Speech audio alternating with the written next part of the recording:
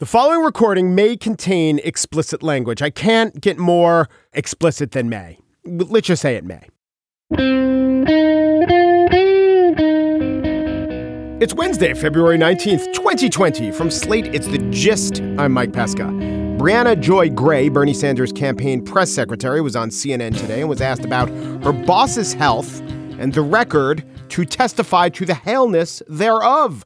I don't think we will release any more medical records. I have those 3 letters from the doctors that Senator Sanders was talking about. There's nothing in them other than the doctor saying that he's fit. He had a heart attack. Yeah, well, he had a heart attack in the fall. Do you think the American people deserve to know more about his health going forward? I think that the American people deserve to know exactly as much as every other candidate has released in this race currently and historically. And what you're seeing right now is really reminiscent of some of the kind of smear, skepticism campaigns that have been run against a lot of different candidates in the past, questioning where they're from, aspects of their lineage, et cetera, et cetera. Now, by et cetera, et cetera, et cetera, you don't mean to include in that et cetera. It seems like what the et cetera means is birtherism. Really? You don't yada yada sex and you don't et cetera, birtherism. Gray went on to assert that Michael Bloomberg had a heart attack. He hasn't had one. Or maybe he has, and it will only be revealed in choppy audio from the 2015 Aspen Ideas Festival. Ideas and cardiac arrhythmia. Gray went on to defend the birtherism analogy on Twitter. She tweeted at Tim Wise, the author and anti-racism educator. She said, Obama did release his birth certificate. Bernie did release his health records. Get the analogy? No, because a birth certificate is definitive proof to rebut a claim that never had any merit in the first place. And the records that have already been released in Bernie's case are a brief snapshot of an ongoing condition that, of course, actually did happen. Gray added to Tim Wise, you might have made a living explaining racism to white people, Tim, but trust me that this black woman who literally grew up in Kenya gets it. Wait, now I'm really confused. Actually having grown up in Kenya gives you more standing in this debate? I'm thinking maybe Brianna Joy Gray is either misunderstanding the analogy or misunderstanding analogies in general. The one-upsmanship? Oh, I was actually born in Kenya? I mean, what do you do with that? What's the next level? You'd have to say, well, as a guy on Twitter who's currently having a heart attack right now and live tweeting the EKGs, yeah, I know I've lost the thread. Except this, birtherism isn't medical records. That we know. And I do worry if the health of the candidates become a top concern. Oh, Biden's just going to want to go down and do some push-ups right there on the stage tonight. And look out. It turns, if it's all about health, there's now a lane for Tulsi and her squat thrusts. And here comes John Delaney showing off his plyometric training. What a nightmare. I do have to say, in all sincerity, the obsession with will you release medical records, it's invasive and I think it's inappropriate. It would be illegal on any job interview to even ask for or inquire about an employee's health, let alone their actual health records. And while the president, it can be argued, is the most important employee in America, to an individual hirer, he's not necessarily or she's not necessarily more important than that person sitting across from the guy who runs the small business or the up-and-coming business hiring an extremely important position. Why do you think it's wrong to ask about medical records when you're interviewing? The reason is, the job probably won't be that important. No, I don't think that's the reason. I think the reason is that it's an illegitimate invasion of privacy that could lead to discrimination in the workplace. That same principle applies. With the possible exception of Woodrow Wilson, a full medical vetting of any president before he, in this time we got to say he, came into office, would not have revealed any incapacitating illness. Lincoln may have had Marfan syndrome, but it didn't affect his presidency. The better medical assessment at the time would have been a folder, which when he opened contained the diagnosis, John Wilkes Booth. Kennedy, Addison's disease, Grover Cleveland, he was just a roly-poly mess. Historians rate Grover Cleveland as the least healthy president. He was 5'11" and 250 pounds. His nieces called him Uncle Jumbo. Still, he was a 2-term president and not consecutive terms. Maybe he needed a rest. When McCain ran against Obama, the refrain was that McCain was a multiple cancer survivor. And Sarah Palin was a heart attack or a heartbeat away from the presidency. But McCain lived for 10 more years. My point is, birtherism comparisons aside, and judgments about the Sanders campaign's openness acknowledged, demanding medical records is something of a political ill. It's inconsistent with what we societally define as ethical behavior, and it also overestimates the ability of Joe and Sue Ellen Forrester of Findlay, Ohio, to be medical diagnosticians. Also, in Bernie's case, it's not birtherism. If anything, it's deatherism. On the show today, the debate tonight, I'm so excited. But will the real Michael Bloomberg show up, or will it just be clips from the past? But where do we get those clips? You'll get special access. But first, my next guests have written a book about the petty corruption that attends to the Trump administration, all levels of the Trump administration. And then yesterday, President Trump goes and pardons Milliken, Carrick, DeBartolo, and Blagojevich. I guess with Cohen and Stone gone, he's going to need some new consiglieres. Oh well, Lachlan, Markay, and Asawin Suebsang are here to discuss their new book, Sinking in the Swamp.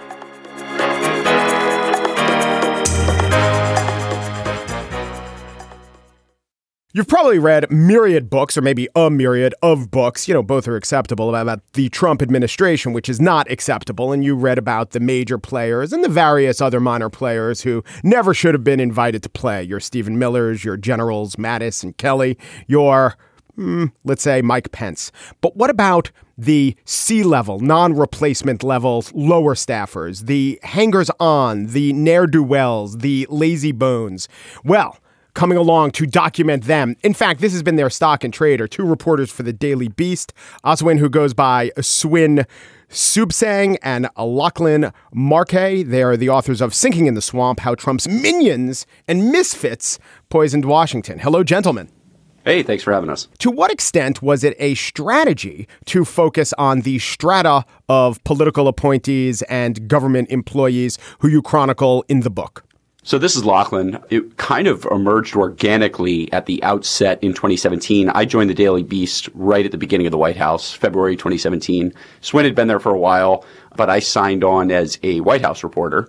And shortly thereafter, Swin and I found ourselves co-bylining a lot of stories about these very characters that you're reading about.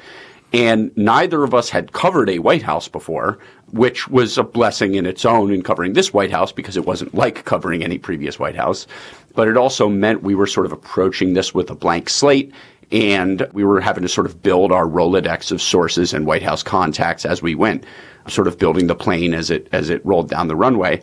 And, if you think back to like May 2017, which in our minds is still like the White House beat month from hell, with James Comey being fired and the president is giving classified information to the Russian foreign minister during a meeting in the Oval Office. And it was just like one thing after another.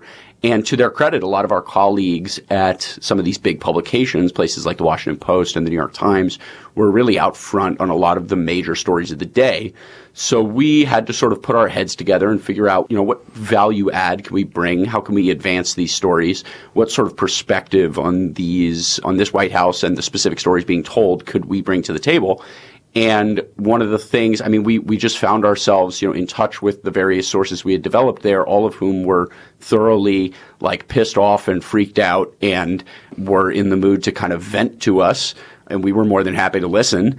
And we started sort of churning out these stories on just how, what a disaster it was to be living through this and working through this as someone, sort of a mid-level functionary forced to deal with the fallout from all these events. So that's sort of the angle on it that we took back then. And it's, kind of the unique perspective we think we bring to the book. This is Swin. So starting in 2017 and up until this very day, we affectionately or not so affectionately refer to it as the White House omni-shambles beat.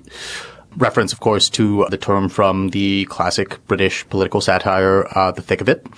And regarding the book, the way we went about this in terms of the cast of characters we were trying to assemble for it was when we were approached by people who were asking if Lachlan and I wanted to co-author a Trump World book together, we kind of looked at each other with jaundiced eyes thinking, well, okay, there's all these other books out there. There are going to be a lot more Trump world books that are coming out, most of them told through the eyes of like a top level person like Donald Trump or a Jared Kushner or Steve Bannon or someone like that. So if we're going to do this, we have to bring something new. It can't just be another one of these Trump books, which we've been seeing over and over and over again. So we thought about it, and there was this clip I'd seen online, like just one random Saturday morning, I think, many years ago, that I just brought up to Lachlan, and it really stuck with me throughout all these years. It was a YouTube clip of Nicholas Pileggi, who's this great crime reporter and author, talking about the movie Goodfellas, which he, of course, co-wrote with Martin Scorsese because it was based on his book Wise Guy, which was about the real-life Henry Hill. And the clip on YouTube is Pileggi saying something to the effect of, there had been a lot of books written about mafia dons and mob bosses, like your Lucianos and your Gambinos, but he didn't want to do that. For instance, if he wrote a book about Napoleon, he would want to jump in a time machine, grab a random foot soldier off of the battlefield during the Napoleonic Wars in Napoleon's army, and take down that guy's entire story. And through the worm's eye view, through the foot soldier, through the acolyte, you tell the story of Napoleon through his or her eyes, from the ground up. You don't tell the story of Napoleon and the era through the eyes and ears of Napoleon himself. So I kicked this idea around with Lachlan, and we decide, well, what if we told the story of Donald J. Trump and the era and his presidency and his administration and his policies through the eyes and ears of as many Henry Hills in Trump world that we could find. So we went about sketching out who we would talk to, who we would want to interview, who we would want to showcase in a story like that, and also at the same time, never losing sight of the big guy himself, DJT, as some of his followers like to call him, and sort of having all these interesting Trump stories and anecdotes and fresh reporting in the book, but that is very much grounded in the worm's eye view. There are all these ne'er-do-wells. There are all these people who you say, how'd they even get close to power, let alone in the inner sanctum? But then there's Stephen Miller, who's not so much in your book because he's a little bit higher up. But I was thinking about it. He seems to have so many of the traits of these, losers who are in over their heads. Could you assess why Stephen Miller is of a higher order or higher magnitude, or what skills he brings that he is able to, be higher level and function unimpeded and pursue his policy objectives?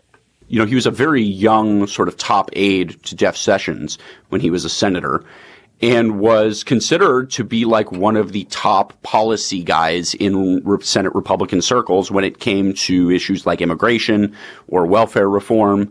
He wasn't obviously the household name that he is now, but I think his influence really comes from the fact that, well, first of all, he speaks Trump's language to the extent that he's writing these speeches for the president.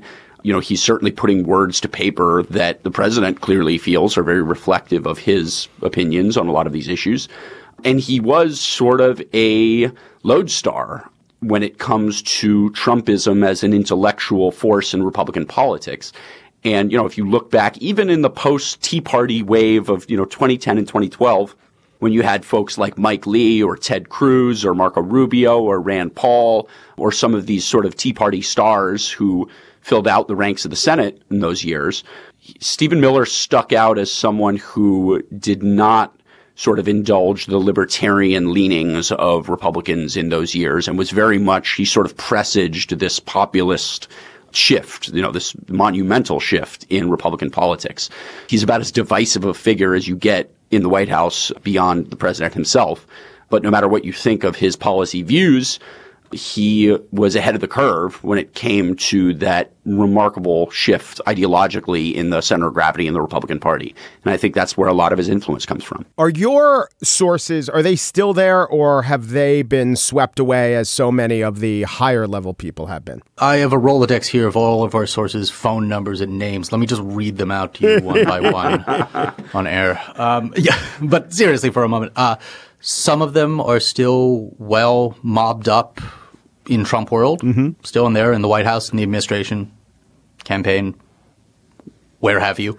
Others have been liberated. It's a mixed bag, just like any other news. That was, though, you do get it. One of the challenges of reporting on the White House in, late 2017, early 2018 is the turnover was such that, you build up a relationship with someone, and as likely as they're not, they're gone in a few months. So, it's been one of the unique challenges reporting on these guys. If you look at some of the cabinet positions, take Homeland Security, there's been a number of people in charge, and now there's no one in charge. And I think quite clearly we've gone down a level or another level or jumped 4 levels down with each successive person in charge of Homeland Security. And I'm wondering to what extent that has played out even among the non-top, non-cabinet level positions. If we're getting the backups to the bench, just filling the administration, what's the effect? One of the paradoxes of being in a cabinet position in the Trump White House is, regardless of the agency you're at, although some more than others, it's sort of animated by an opposition to people within those very agencies.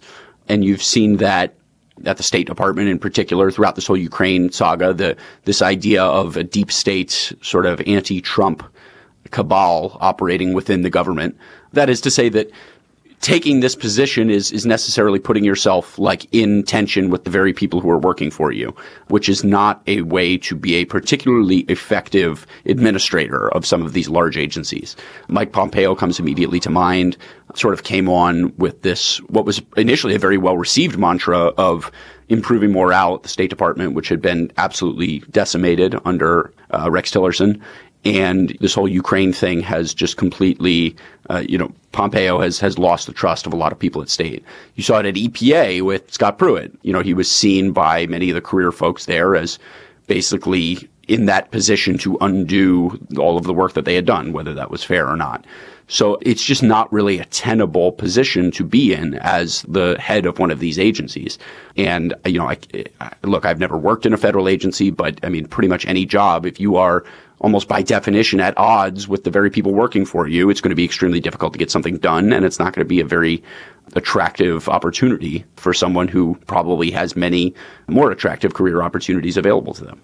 Benjamin Wittes has this formulation to describe the Trump administration, which is malevolence tempered by incompetence, to which I also add and shot through with bullshit or mendacity. Do you agree with Wittes that mostly the malevolence, which, he says it comes right out of his mouth, so we know what he's thinking, mostly the malevolence has been tempered by incompetence?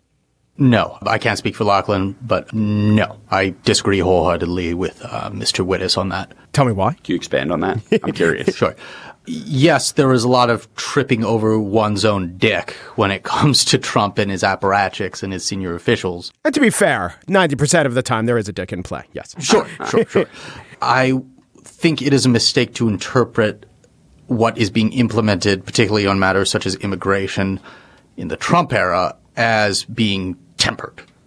There obviously is a good amount of what you could call malevolence or cruelty that is being very systematically implemented over the past 3 years. And while a lot of people may be distracted on social media or on what they see on maybe cable news or whatever that has to do with the cartoonish aspects of Trump himself as he's trying to sort of sell this from a messaging standpoint, the gears of the administration are grinding behind the scenes regardless. And I want to be clear here, my personal assessment of it is that, okay, if Trump were more disciplined and coldly calculating and more Machiavellian in some sort of actionable and conventional way, do I think the era would be more effectively cruel? Absolutely. I just reject the notion that tempered is necessarily the correct way to look at it. When we're talking about malevolence tempered by incompetence, it's malevolence coupled with rank incompetence, sometimes amplifying each other, if that makes sense. It does. Sadly, it does. Last question.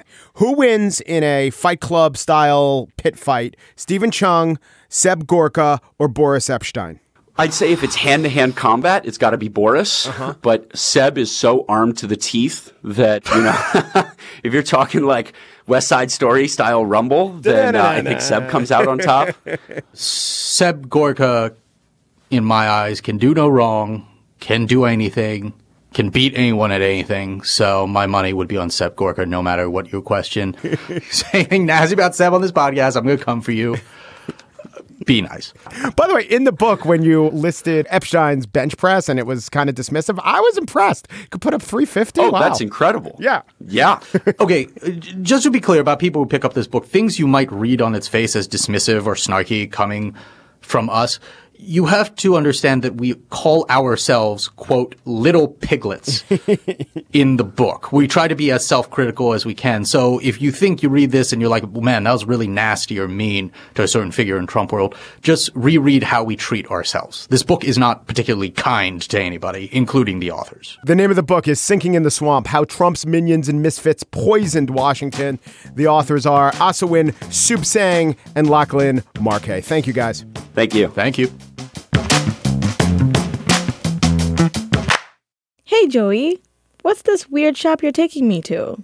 Oh man, you won't believe the place. I wandered in here a few days ago and it is crazy. The shopkeeper's one of these old guys who knows his inventory so well. But what does he sell? You'll see. Let's go inside. What are all these reels and video monitors and Betamaxes? Joey, this is not where you admit that things sound better on vinyl, and it's not compressed, and I have to punch myself in the face to keep from falling asleep. No. It's not a record shop. Oh, look, it's the shopkeeper. Hey there. Hello. I'm Joey. I was in here a few days ago. You remember? I brought my friend Clara. Things are so busy it is hard to remember a specific face. What were you looking for? I was in here before looking for a rarity, and you unearthed it. It was, what did you name that track? Bloomberg Insults Farmers. Ah, yes, you must mean Business School, University of Oxford, December 2016. That's the one.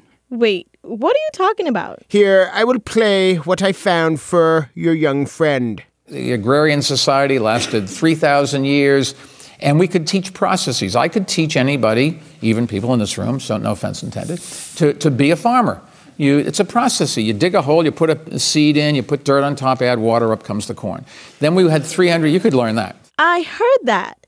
Trump tweeted it as an insult to farmers. Slate wrote of Bloomberg, quote, he's a glib technology enthusiast who sees labor and craft as pointless and obsolete.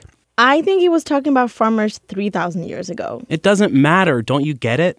That's what this guy does. He has the Bloomberg clips, all the Bloomberg clips. He has the whole archive, and he knows how to use them too, like that clip. When was it again? Sayed Business School, Oxford University, December 16. Now, you may have heard some other clips from that speech. But you take the money from the rich and you give it to the poor. You do it for altruistic reasons. You do it because you don't want the poor on your doorstep. Or even the part where he said the poor, they don't have it that bad. The bottom 20% in New York City, 80% have cars, 30% have 2 cars. I live in New York. I don't have a car. Me either. Nor do I. So he's wrong, which is an extra bonus delight. Well, what about when he says something good? Oh, like when he said this in the same speech? You can fix the inequality. You take money from the rich and you give it to the poor. There's not much of a market for that. So, well, let's say I wanted to do something with the crazy idea that Michael Bloomberg could teach us how to farm. And I wanted to find another time he preposterously pretended to have expertise on a process he clearly didn't have. Okay, I might go with this. IMF meeting, April 2018, with Christine Lagarde. You can make fentanyl in your bathroom with a few test tubes and a few chemicals. Wow, that's great. Any other cuts from that one? Oh, yes, there's this. Now, some people say, well, taxes are regressive, but in this case, yes, they are. That's the good thing about them. Why would anyone say that? You don't really want to know, do you? No, you're right. It's better this way. No. I want to know. What's the whole clip? Fine, here it is. Now, some people say, well, taxes are regressive, but in this case, yes, they are. That's the good thing about them, because the problem is in people that don't have a lot of money. And so higher taxes should have a bigger impact on their behavior and how they deal with themselves.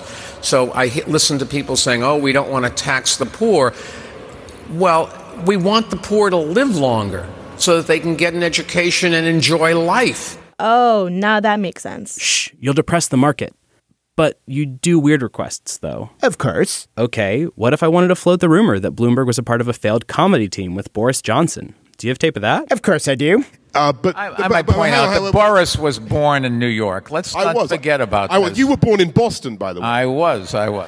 Nothing wrong with that. But Boston is where you start. The first time you invaded us back in 1776, it was there. I know, and it was about taxation, as I seem to remember. A point that America now exercises in reverse, taxing people in this country, even though they haven't lived in America for 45 years. Wait, that's backstory here. No, he's not getting away with it. Never mind that. We have a minor problem with Boris Johnson. It turns out that in America, we tax you no matter where you make your money. If you're a citizen, Boris was very proud of dual citizenship. Back to innovation. All of a sudden. That was from their famed routine, Tax Me, No, Tax You, Atlantic 2015 City Lab Summit in London. Okay, but do you have them working blue? I do. Let's go with the Bloomberg Invest New York Conference. I said that one time. It was a House Select Committee. I was out in Seattle. There were 4 mayors testified, and then 4 Democrats, 2 Republicans. Sessenbrenner was one of the Republicans. I forget the other guy's name.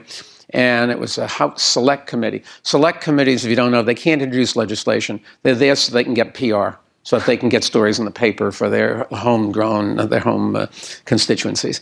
And this one of the 2 Republicans said, Mayor Bloomberg, we're not going to stop polluting unless you stop unless China stops polluting. And I said, Congressman, you're saying we should continue to kill our people because they're killing that people. That's the stupidest FUCKING reason I've ever heard. Wow. Okay, so everyone knows about him using the police to crack down Yes, on... young black kids. I've got the Harvard Commencement 2016, Aspen 2015, Georgetown 2008, Manhattan Institute 2009. No. That's not what I want. Use of police for something weird and obscure that no one ever thinks about. Oh, okay. The 2019 City Lab Conference. It's easy. Look, we don't have borders between states, so you can go over to the next state, buy guns, and bring them in. People do that. It's interesting. In New York, we used to have, at 4th of July, a number of kids who lost an eye or lost a finger or something with fireworks going off. What do? We put cops in the parking lots in Pennsylvania where they sold fireworks to out-of-staters, but not to people who lived in Pennsylvania. It was too dangerous for people in Pennsylvania, so they wouldn't let them buy it. So they sold them to people out of state. We wrote down the license plate numbers, put them into the license plate reader, and when they came into New York City, we grabbed them, pulled them over, took their car away, put them in jail or whatever the hell we did with them, and stopped it. And now nobody goes to the hospital with losing an eye or a finger. At least as of 3 years ago, they didn't. I assume it's still going on. Awesome. So we could cut the part out where he says no one loses a finger or eye anymore and post it on all the right-wing sites as Mike Bloomberg hates the 4th of July. Or on left-wing sites, Bloomberg's police state discriminates against the differently fingered. Or targeted for Pennsylvania. Watch Mike Bloomberg admit how he targeted the Pennsylvania economy. There's something for everyone. But why do you even have this place? Yeah, I mean, how do you know there'd be a market for a strange or embarrassing or just manipulatable thing that Bloomberg said? A funny story. Back in 2008, I paid top dollar for the Giuliani archive. We thought that would do big business. It would be a treasure trove, and they just threw in the Bloomberg for free. Wow. Well, thanks for your time. Oh, so you're not going to actually buy anything? Actually, I'm expanding my tastes. Got any Bernie Sanders praising communist governments when all he's really doing is saying he likes the Russian ballet? Of course we do. And if you come back, I have some extremely rare Pete Buttigieg vines. You were right, Joey. This guy's awesome.